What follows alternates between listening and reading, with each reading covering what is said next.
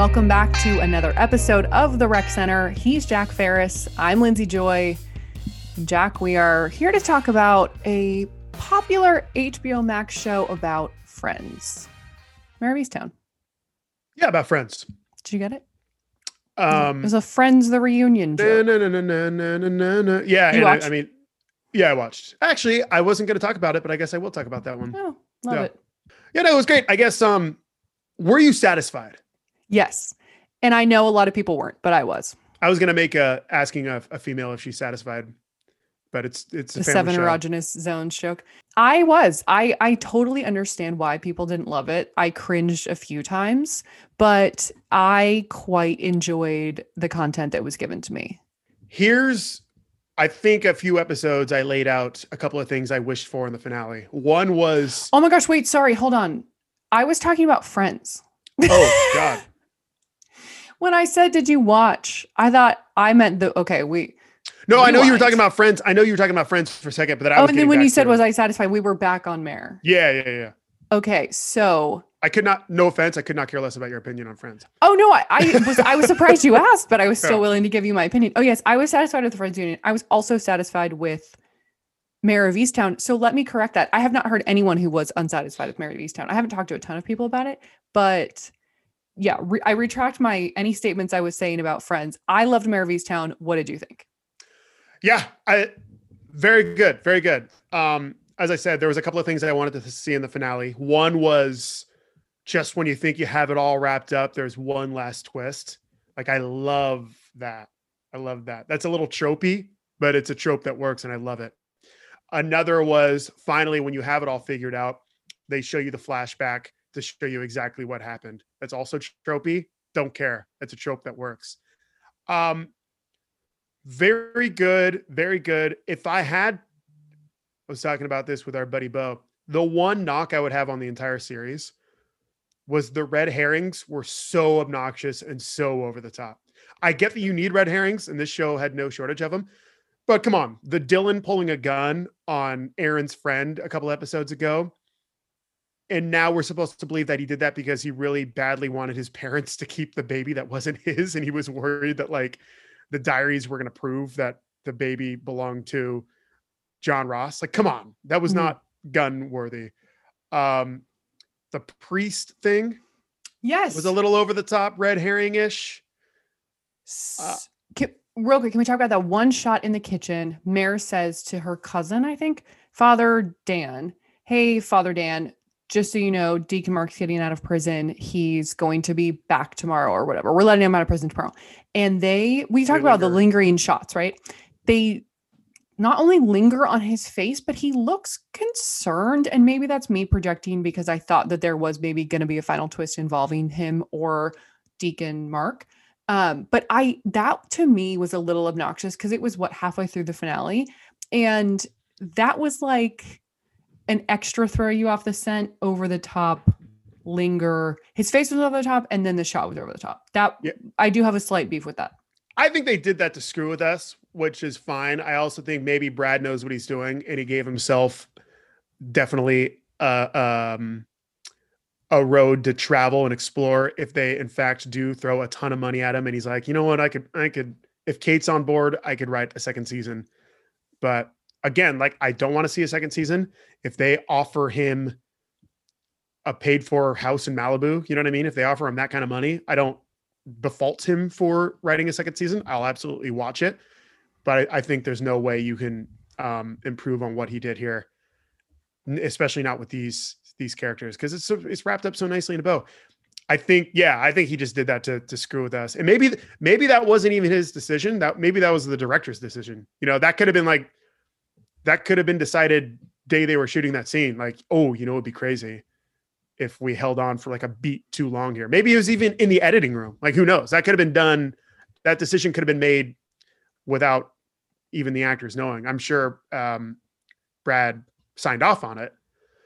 But yeah, I don't read too much into that. I was yawn fest, the whole priest storyline for me, truthfully. Well, it's not yawn fest, but it was the ultimate red herring. And when he threw the bike into the river, we were like, okay, this guy definitely did not do it because Yeah, it this was is so way obnoxious. too obvious. It was so obnoxious that. So what he's introduced early in the second episode, right? When he gives that homily about, Deacon Mark. Deacon Mark, like it doesn't make any sense. Like, why would God do this? Blah, blah, blah. And then afterwards with the cousin and him in the vestibule, how about me dropping vestibule on you? Sure. Hey, did you know her? Yeah, I knew her a little bit. It was so like, oh my God, this is so obviously throw us off the sense kind of deal that I like switched it off in my brain, and he was never like a threat in my mind from there on in. I understand why you need a counterbalance to all this stuff.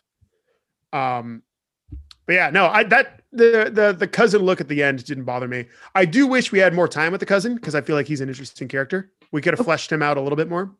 But so that was my, I don't know, feeling like I obviously at some point I knew John Ross was like the person this whole issue centered on. However, I did think Deacon Mark was too obvious. We knew he wasn't it. I thought maybe Father Dan did have some sort of like, maybe he had something to do with the other girls, with Katie.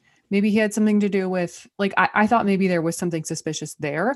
I will say, just fast forwarding to the end, when Mare goes into the attic, you had mentioned one time, essentially the sharp objects Shaban theory that Shaban was really the killer. And that if Mare went into the attic, there would be something there that would indicate that Shaban was the killer. Or you, maybe it wasn't you that mentioned that. I read that somewhere. When she goes into the attic at the end and it's this like emotional ending to this show, I was like, what is Father Dan hiding up there? Because he's in the home all the time and he easily could be going into the attic to like hide things there. And so instead because he knows Mare would never go up there. He knows she doesn't go up there. And so like, instead of having this emotional, like, oh, she's finally dealing with the loss of her son. Instead of that for me, I'm like, what is she going to find in the, like the sharp objects of it all? I'm like, what is she going to find in the attic? That's the last second twist that shows that really Father Dan did something bad. And so I was kind of disappointed in myself for having my brain go there, but. Yeah. For the record, I never finished Sharp Objects. I punted. Oh, well, let me tell you, the twist at the end. Because like I said, I'm so tired of Amy Adams playing this broken yet strong woman who is like going through some miserable third life crisis. And she's like ruined every relationship she's ever been in because of it. But that was the best time she played that role. Like that's the peak of that's that fine. role. That's fine, but it was still like bleh. Like I think she crushed it in Arrival. I think Arrival is so well done. I haven't seen it. You haven't seen Arrival? Isn't that a space movie? It's an alien movie, but it's like the best alien movie of all time.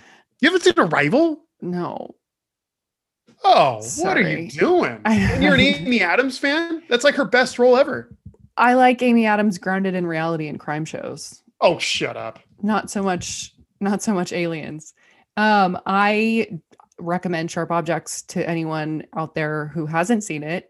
If you did punt, I would actually recommend going back. Chris Messina. Love him. That show is great. And there is a last second twist, like almost like the very, very, very, very end. And so then you clearly did not posit the Shaban Sharp Objects theory. No, I mean, I considered it. I think everyone considered it. Okay.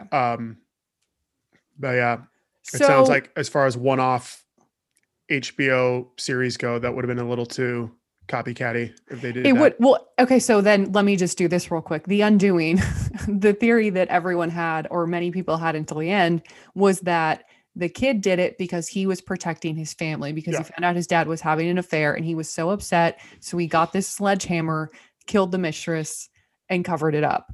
And ironically, that is not what happened in The Undoing, but it is what happened in Mare of Easttown. Do you want to talk about like who the real killer was and how this all got resolved? Yeah, like I said, it felt a little too early on in the episode that we knew everything. And I think it's like an hour and 10 minutes, hour and 15 minutes, the finale. And in the first like 7 minutes of the finale, it's like he's confessing, it's all wrapped up. And we didn't get the flashback scene of how it actually all went down. You know what I mean? So I did feel like we were missing something there. The resolution of that other storyline with the peeping Tom. I'm not sure if we even reconciled with that? Do we know who the peeping Tom was? Are we just to assume that it was the little kid who was like Yeah. considered, but that was like a couple of days before he would have grabbed the gun.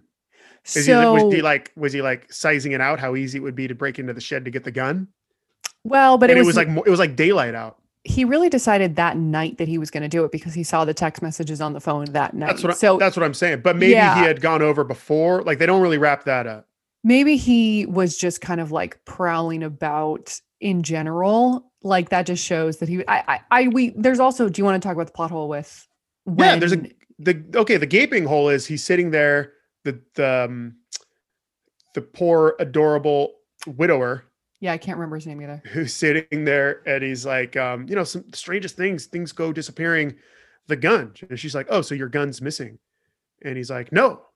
I think he honestly says, no, it's back now. It was back now. He might even say, I'd have to go back and watch it, but he might even say it was gone for like a couple of days and then it was back. And that tips Mare off to like, go check it out. Obviously it's the murder weapon, and everyone knows what happened from there. But then we go hear the truth from the kid's point of view. And the gun was missing for like an hour and a half. The gun was missing for like 2 hours in the middle of the night. So when did old man notice that the gun was missing? He couldn't have. That is like a plot hole that's unforgivable that you didn't fill that in. Maybe if the kid held onto it for a couple of days and then the dad was like, go put it back. Like, go put it back tonight. Or like, do you remember, did we see him go back and put it back? Because I remember they addressed it. Yeah, when he tells the story, she was like, so why did you put it back? He was like, I thought if I put it back, no one would ever know it was gone. So no one would ever ask any questions. But does he explicitly say that it was like that night? Yeah. Okay. Yeah. The only other thing is that the old man heard some wrestling outside, went outside, saw in that time, saw that it was missing in those 3 hours. Like that's the only other explanation. Yeah. And he could have been like, I went out and it was gone. And then the next morning it was back. So I thought I was dreaming, but then I looked the other day and 2 bullets were missing. Like that. They could have easily explained it there. Yeah. Do you have your parents' passcodes for your phone, for their phones? I couldn't tell you what my parents' passcodes would be. No, but if I was 13, I probably would, if I was 10, 11, 12, 13. He just very quickly gained access to the phone and I was like weird. And you were like, oh, he probably just has his parents' passcode. And I just think that's weird. We didn't grow up in the age of smartphones. Like I'm sure kids, when you're like, before you have phones. So when was the last time you changed your passcode? A year. Oh, it's been a year. Okay. So I think parents a lot of times hand their phone to kids like, hey, play some game, and kids just know stuff. Kids are just much smarter at stuff than we were at that age because they're dealing with it a lot. I don't think it's out of control that him to go beep, beep, bop, bop, boop. Toss in that. And very nice touch that it was a droid because that's very like Delco. Like, of course he has a droid. Yeah. It's like John Ross definitely does not have an iPhone 12 Pro. No. My apologies to Tommy Mellon, who's a droid guy and a big listener of this show. Oh, sorry, Tommy. Shout out to all the droid people out there. I know a few of them and they're good people. So sometimes the camera is better. I will say sometimes the camera is better. There you go. Okay. If you've never experienced an Apple phone, you don't know what you're missing. I say that because I was a droid guy until like 2014. Oh, I didn't know that. Once I went Apple, I was like, oh my God, it's a whole new world. Yeah. It's just the world at your fingertips. Sorry to the droid people who feel that they also have the world at their fingertips. I want to talk one thing about, actually, this is a sort of a phone thing. The picture. I was emotionally prepared for the picture to be a lot of things. I'm talking the very beginning of the episode. Sorry, we're jumping around in time here. The photo, she pulled a Julian Edelman. Do you know what I mean by that? Does everyone remember that story? Because I could never forget that story, but this girl in Boston, and it was, I Googled it. It was right after the Super Bowl. It was between the Super Bowl and the parade. Mm-hmm. So Julian Edelman is out celebrating a Super Bowl and a girl sleeps with him, takes a photo while he's sleeping post coitus. And I would hope so. I hope he didn't need a nap pre-coitus. But he's celebrating a Super Bowl. Again, it was between the win and the parade, so God only knows. But She posted, I believe the funniest thing is she didn't even post it on the Instagram. She put it on her Tinder profile immediately. So then guys around Boston are Tindering, and there's a girl with a photo and it says like just slept with Edelman, no lie, or something like something dumb like that. No cap. Does it actually say no cap? I don't know, but that's what the kids say. No cap. Oh, that is what the kids say. So puts his picture on profile and then everyone freaks out and is like, that is an insane invasion of privacy, which it is. She was like banned from Boston nightclubs and bars and everyone hated her. And I mean, rightfully so. She got a lot of backlash because that is, again, an insane invasion of privacy. So I say all this to say the photo that was in question from episode 6 into 7 is exactly that. It's Aaron taking a photo of a sleeping John Ross in bed. This was also a storyline on Vanderpump Rules, by the way. Sorry, what were you going to say? You're saying that it's irrational and weird, right? I just think it was creepy. I wasn't prepared for it to be that. But it had to be, we knew it had to be something of that level to be a true smoking gun. She's a 16-year-old girl. Like, 16-year-old girls do weird things. Also, I could see she clearly took the picture because it had sentimental value. She didn't want it to like get out. She kept it in her diary. She was like in love with her quasi cousin uncle. You know what I mean? Do you think she took it on this? The droid thing is what reminded me of this. Do you think she took it on a phone and got it printed out? Or do you think she got it? Do you think she took it on a disposable camera? Because it is a printed photo, like a 3x5 Kodak went to Walgreens and got this photo. So disposable cameras are kind of back, aren't they? They are. A little bit. So maybe that. I can't imagine she took it on her phone and then went through the trouble of, I don't even know how to do that. I mean, I can figure it out, but yeah, that I could go to like walgreens.com and like upload my photos and like get it in an hour, I guess. But yeah, that looked like an old school, like 1998, your family goes to Hawaii and comes back with like 45 of those. You know what I mean? Like the 4x3 ratio deals. There is, no, those are 16:9. It's 3x5 is the, index card. Actual size of the photo, I do believe, because 4x6 is another option, but it's bigger and not normal. It is very satisfying to have a disposable camera and like not know, you don't get to look at the photo right away and like approve it and take a million and all that. There is something satisfying about that. And as old people, we grew up with that. Do you have any, I'm just like looking through my other thoughts. I think that's it. I was really, again, just disturbed by the photo, but I understood it. Like I didn't disagree with their use of it. It had to be something that proved that they had that kind of relationship. I was just a little creeped out by it. Yeah, when they showed it, I was, because we were talking about it. We were like, how damning could that picture be that he freaks out like that? Get Mare on the phone, do it now. And that's a pretty damning picture. Looks pretty rough. It was a pretty indicative that John Ross was doing bad things with his cousin niece. I know. So yeah, all that was good. What did you think about the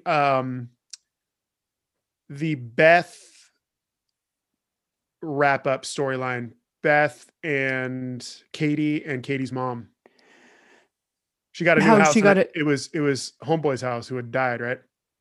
Oh, I didn't process that. Because he had his own house.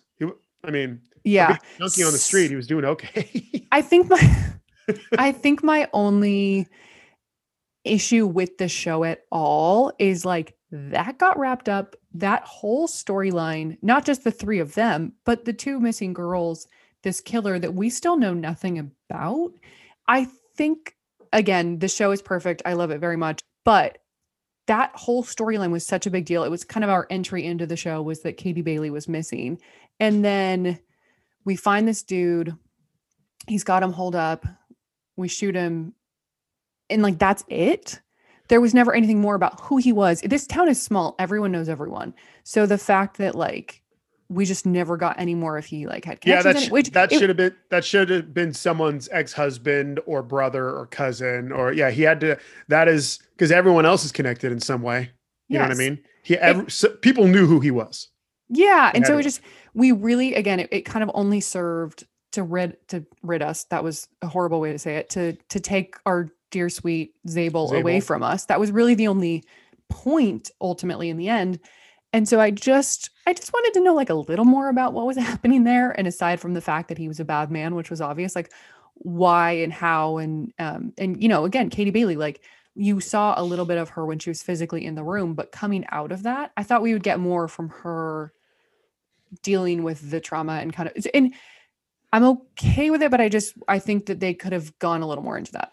Yeah, I thought for sure there would be some kind of clue in that place that would lead us to another suspect or another way of thinking about the Aaron murder that we hadn't processed yet. And that's why it was two completely different deals. I thought Father Dan was going down. I thought Father Dan had some sort of something to do with that situation, knew that guy, something. So again, that's me just watching too many crime shows. The only other note I had is how small is Easttown that this kid can ride his bike to like every portion of the woods to like when because I was like, he's 13 years old. How did he get to the murder scene? But he was just at this party, went to this dude's house, rode out to the woods, rode back. Like it's a lot of bike riding. So the woods was close by, I think. And that's when he called his dad, like, oh my God. And then John and Billy rode out there and drove her like 17 miles away into the creek. That part I remember, but I'm just saying the kid did a lot of bike riding and just, it felt like, but I guess though, if the woods was close where he met Aaron. Oh, but okay. A lot of bike riding. I can't remember. Was the creek close to where all the kids were hanging out earlier? Because I think that was okay. So then I think the place where they met was actually really far away. That's what I'm saying. Oh yeah. That's a hole as well. Maybe it's a young Lance Armstrong. He seems very physically fit for a 13-year-old. He ran home to beat the cops. I'm sure he lives nearby his school, but he ran home. He went from Frank's engagement party, went and got the gun, which I could see they're probably close by, and then way out to wherever they were supposed to meet, which they say is like 16, 17 miles away. That's what I'm saying. That's nuts. And then back. So he rode, like, conservatively speaking, he put like 35 miles on his bike. It just seems like it was a lot of bike riding. And I don't know. I hope he's, again, physically fit enough to make that happen. I was like, did he take an Uber? When he started explaining the story, I'm like, did this kid pop in an Uber out there? But he didn't. He just rode his bike everywhere. So good for him. Yeah. Brian Egley brings up a good question. How much time is he looking at? Oh, I thought that was you that asked. No. I thought, again, like, it'll be a sentence that seems like a lot. You have to be tried as an adult for this, right? Like, you can't be tried, even as a 13-year-old. I don't think. I'm not really familiar with Pennsylvania state law specifically, but you have to be tried as an adult it's second-degree murder. Definitely. I don't know if it's second-degree murder or manslaughter. Because I think they can argue that he was just trying to intimidate, and then there was a struggle, and she tried to grab the gun from him. Yeah, the finger thing helps his case on that, but I just think I think a DA would try you for second-degree murder in that. Yeah, situation. He can't show up with a gun and intimidate, and then it doesn't look great for him. But what he does have going for him is that he's 12 years old. 13? 13, is that what it was? I don't made that up. I don't see him doing more than 20 years. That's what I said. I said he gets a sentence of like up to 25 and then is out well before that. So like I said, out by the time he's 30, which would be 17 years. And I guess he's not in like some like federal, like he's not in like Pelican Bay. He's not in, or whatever the Pennsylvania equivalent would be. I bet he's in some like medium, if not minimum security prison. Yeah. It's definitely not a juvie situation though. Again, I think you have to be tried as an adult, even at that young age. How much time do you think John's getting? Because let's think about what John did. He just obstructed justice. That's pretty much the main thing he's going to be in prison for, right? So that's not longer than like 5 years. John's going to be back in the picture pretty soon. Are you thinking of Mare of Easttown season 6? I mean, Lori's hands are kind of tied. Would you take him back? No. Like you now have a fucking baby to raise. He's not that hot. That's not a forgivable level of hot. Au contraire, I bet if he takes that beard off, he's redeemable big time. There is a lot. It's almost like a quarantine look. I guess it's just like a woodsy Pennsylvania look, but there's a lot of just hair and beards and like everything going on. And it just feels very dirty to me. That beard is dumb. It's a dumb beard look. It adds like 10 years to him because the actor's like 40. Yeah. I didn't know that. I don't know. Shout out to that guy. But if they do another season, which is not out of the question, like you said, if they're going to give him a house in Malibu, would you want to see the trial for the kid, because I don't. Oh, you mean like straight out of Broadchurch? No, I don't. I'm done. We move on. Yeah, but to what? Like, there cannot be another level. We've I talked about don't this before on this listen. podcast. I don't want one. I don't want there Okay. to be a season 2. I guess if there was a season 2, maybe it's like Blair of Westtown, and it's a totally different deal. So And that's what I was gonna say. Is this like cannot be Sigourney Weaver or something. Siobhan in 10 years into the future Mm-hmm. becomes a whatever. Anyway, I was gonna say this. What this show cannot be is an anthology series like True Detective, because it's literally called Mare of Easttown. By the way, her real name is Marianne, which was a fun little Jean Smart moment this week. Marianne of Easttown cannot be, I mean, you would, again, like you said, you would have to change the name, but the show is about Mare and Kate Winslet. So you can't anthologize it in that way. You would have to completely. Yeah. And it's just so unique to this creator who was Mr. Philadelphia and Mr. Basketball. It's like, you can't, what are you going to do the same thing, but in a different area of Delco? I mean, it's over. It's a wrap. Great work. Great work, everybody. Speaking of, and this will kind of transition us out, you can think of any other last thoughts, but Dirty John is now an anthology series, and it's on, the new episodes are on Netflix. I think they originally aired on Bravo. I was going to say those have been out for a couple of years. What's her name? Well, Amanda Pete's the second Amanda season. Pete. Yeah, those came out in 2019. Connie Britton was the first season. So you're saying Amanda Pete came out in 2019? So Connie came out maybe late 2018. Okay. Anyway, I saw the Amanda Pete ones a year ago, and they're really good. Well, I listened to the podcast, but the Betty Broderick murders. But it's funny because Dirty John is the criminal from the Connie Britton season and has literally nothing to do with the second season at all. Yeah. They just call it Dirty John because they're like, oh, it's the same vibe. And it's like, again, if it's an anthology series, like, you have to come up with a better name than that. Yeah, I mean, I don't have a problem with it. I thought Amanda Pete season greater than sign Connie Britton season. And I listened the Connie Britton season. Maybe I listened to the original Dirty John on a podcast. That was one of the original, like, ooh, you have to listen to this podcast. That some like magazine put it out or something, right? Some magazine. I think it's Wondery. Was it Wondery? Wondery might have been Dr. Death. No, you know what? Dirty John was the LA Times, Orange County Register. It was one of the papers. Okay, so that was like, oh my God, podcasts are evolving, and I'm here for it. Yeah, podcasts are doing well when they're making movies and series based on the podcast from the award-winning podcast. But yeah, no, the Amanda Pete one's really good. I'd recommend checking it out. They do a good job explaining how she descended into madness. And it is an interesting case overall, and just kind of shows you how far we have come in our world. I think it was the 80s or early 90s that they got divorced. And just, we women, we're making progress. Speaking of, I'm caught up on Handmaids. We won't talk about that though. Okay. Let's talk about our other recs. What is your second rec, first rec? I'll go Friends reunion. Oh, I'm out on it. Overproduced. Too much going on.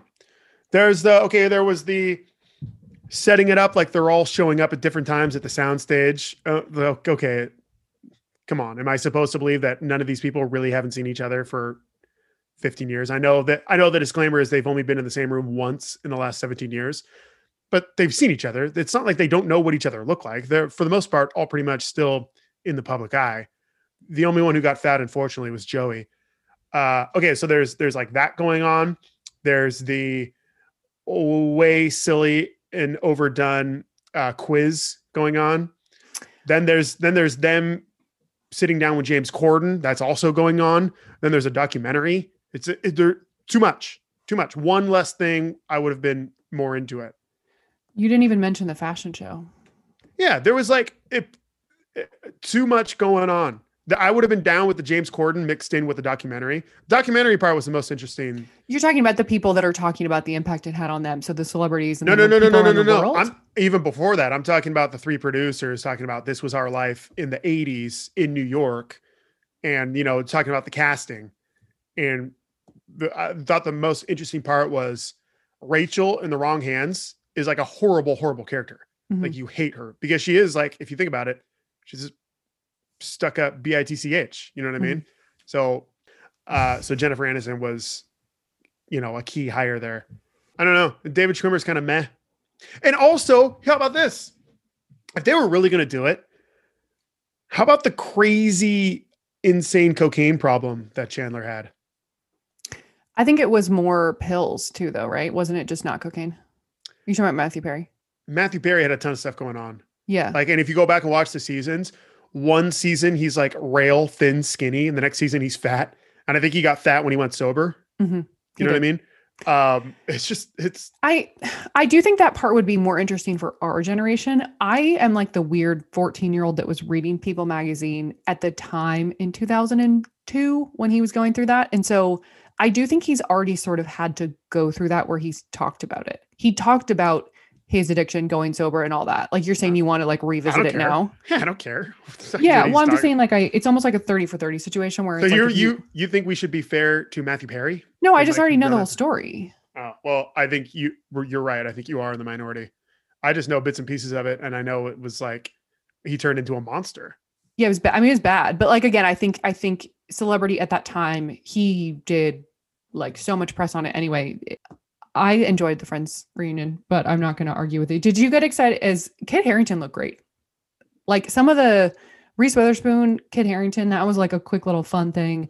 I agree with you. The James Corden stuff was, I don't know if it was unnecessary, but it didn't really make any sense. Yeah. One last thing. It's like they did, you know how for comedy shows, comedy specials on Netflix or HBO or whatever, they'll actually tape that over 3 shows and just piece together the best bits. Yeah. But the actor wears the same thing. It's at the same stage, so you can't tell the cuts. It's like they did the same thing here, but they just did it on 3 different stages and just pieced together the best bits. So it's like we're jumping or it's jarring. I don't think it worked. Yeah. And again, James Corden has nothing to do with any of these people, anything. He's just a random person. And there are so many other people that could have hosted. Yeah, he's not even affiliated with NBC Peacock. He's a CBS guy. He's a Viacom guy.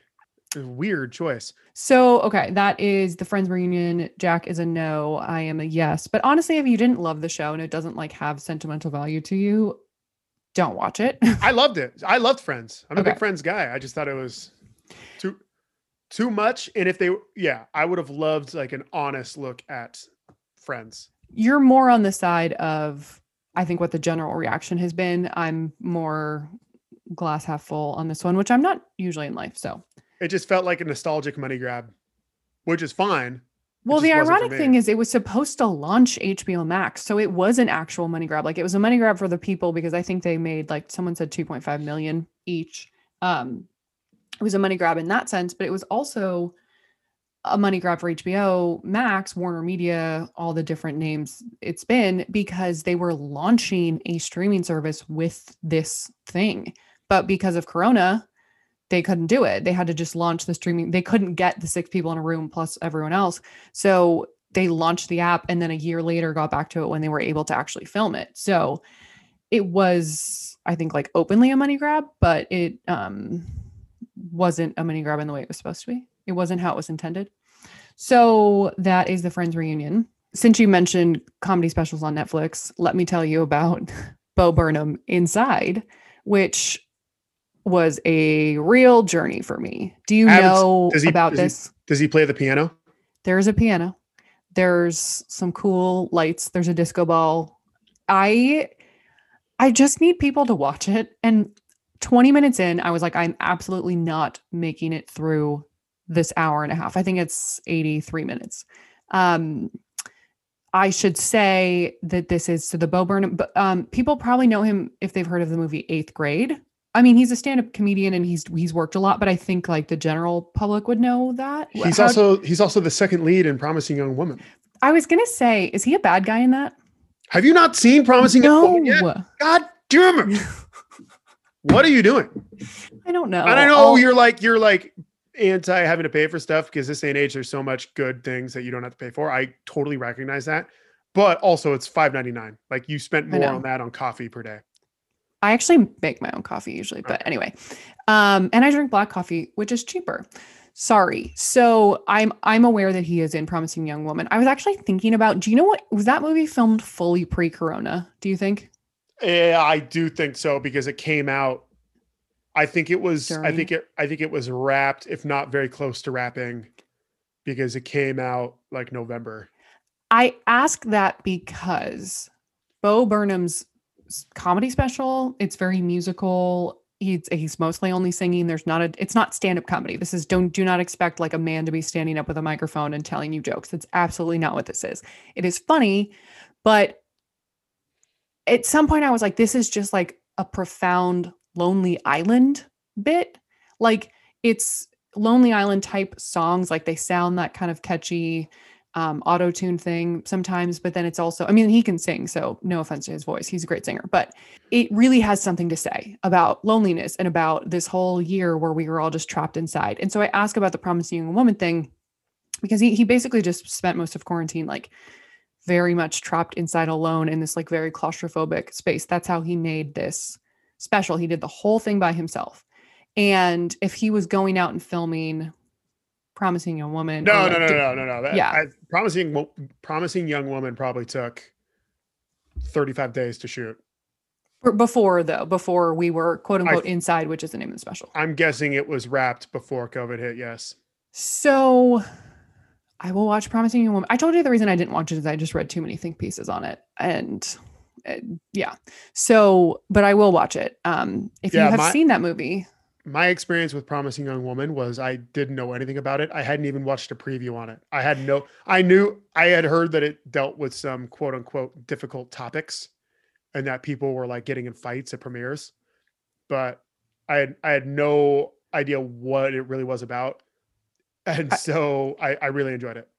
I just processed you said people were getting in fights at premieres. So I watched I hadn't seen Promising Young Woman. I will watch it. I watched Inside. It is a wild ride. I hated it. I loved it. I hate like it's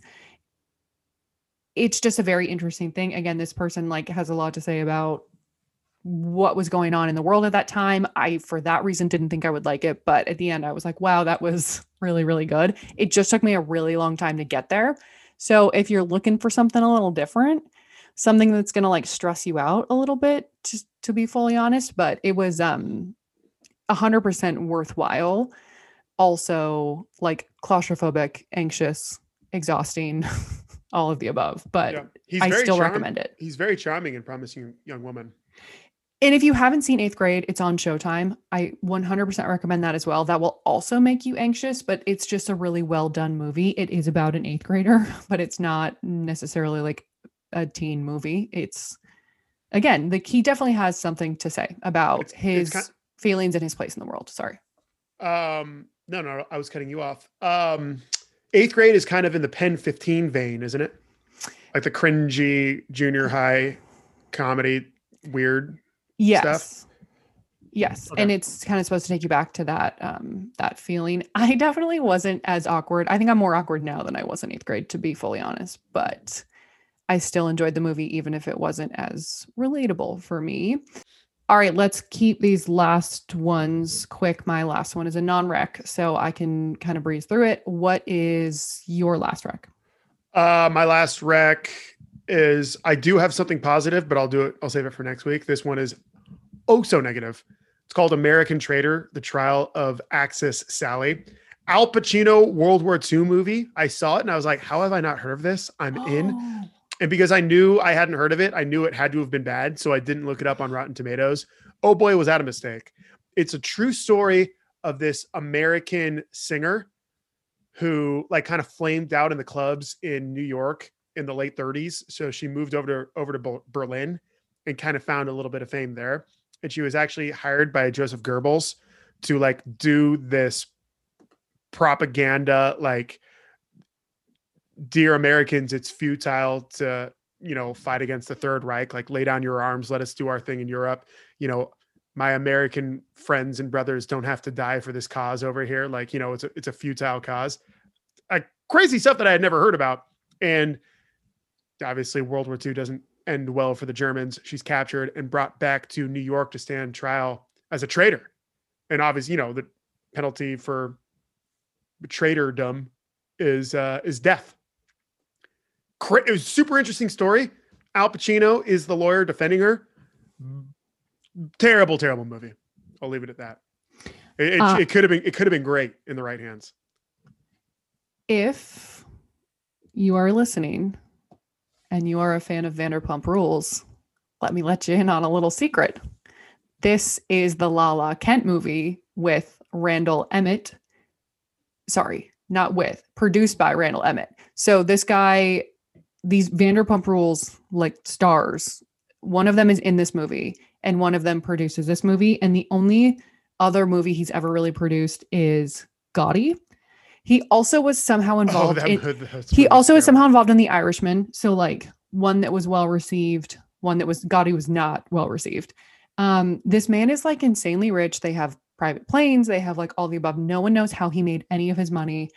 They're actually likable characters on the show, but this is the movie. He's a movie producer, right? That's everyone's like, oh, he's so rich because he's a movie. Like no one knows how he's rich because these movies do not do well. This movie sucks. And like I said, they must have given Al Pacino a beach house in Malibu because like, I don't understand why he agreed to do this with a bunch of not no names. Like any other person, if you go to Rotten Tomatoes or IMDb, they have like 2 credits and they're going up and they're like trying to share a screen with Al Pacino. Well, it's terrible. One of them is Lala Kent. My last rec is Plan B on Hulu. Just watch Booksmart instead. Booksmart is also on Hulu. Plan B actually. So this is a movie. By the way, where did you watch your? Oh, I paid $6 for it. I don't know. I think I got it on Amazon or something. Right into Randall Emmett's pocket.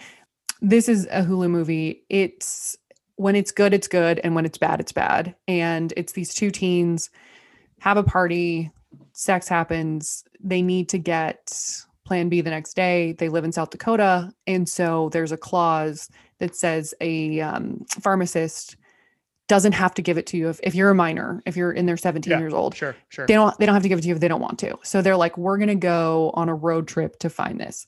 But it's 2021 or whatever year it is. And like their phone GPS doesn't work. Like all the antics that have to happen to make this crazy road trip happen are just really silly because it's like, and they're up against the clock because their mom's coming. There was someone out of town. Their mom's, well, yeah, sorry. There's a physical clock of about 36 hours, I believe.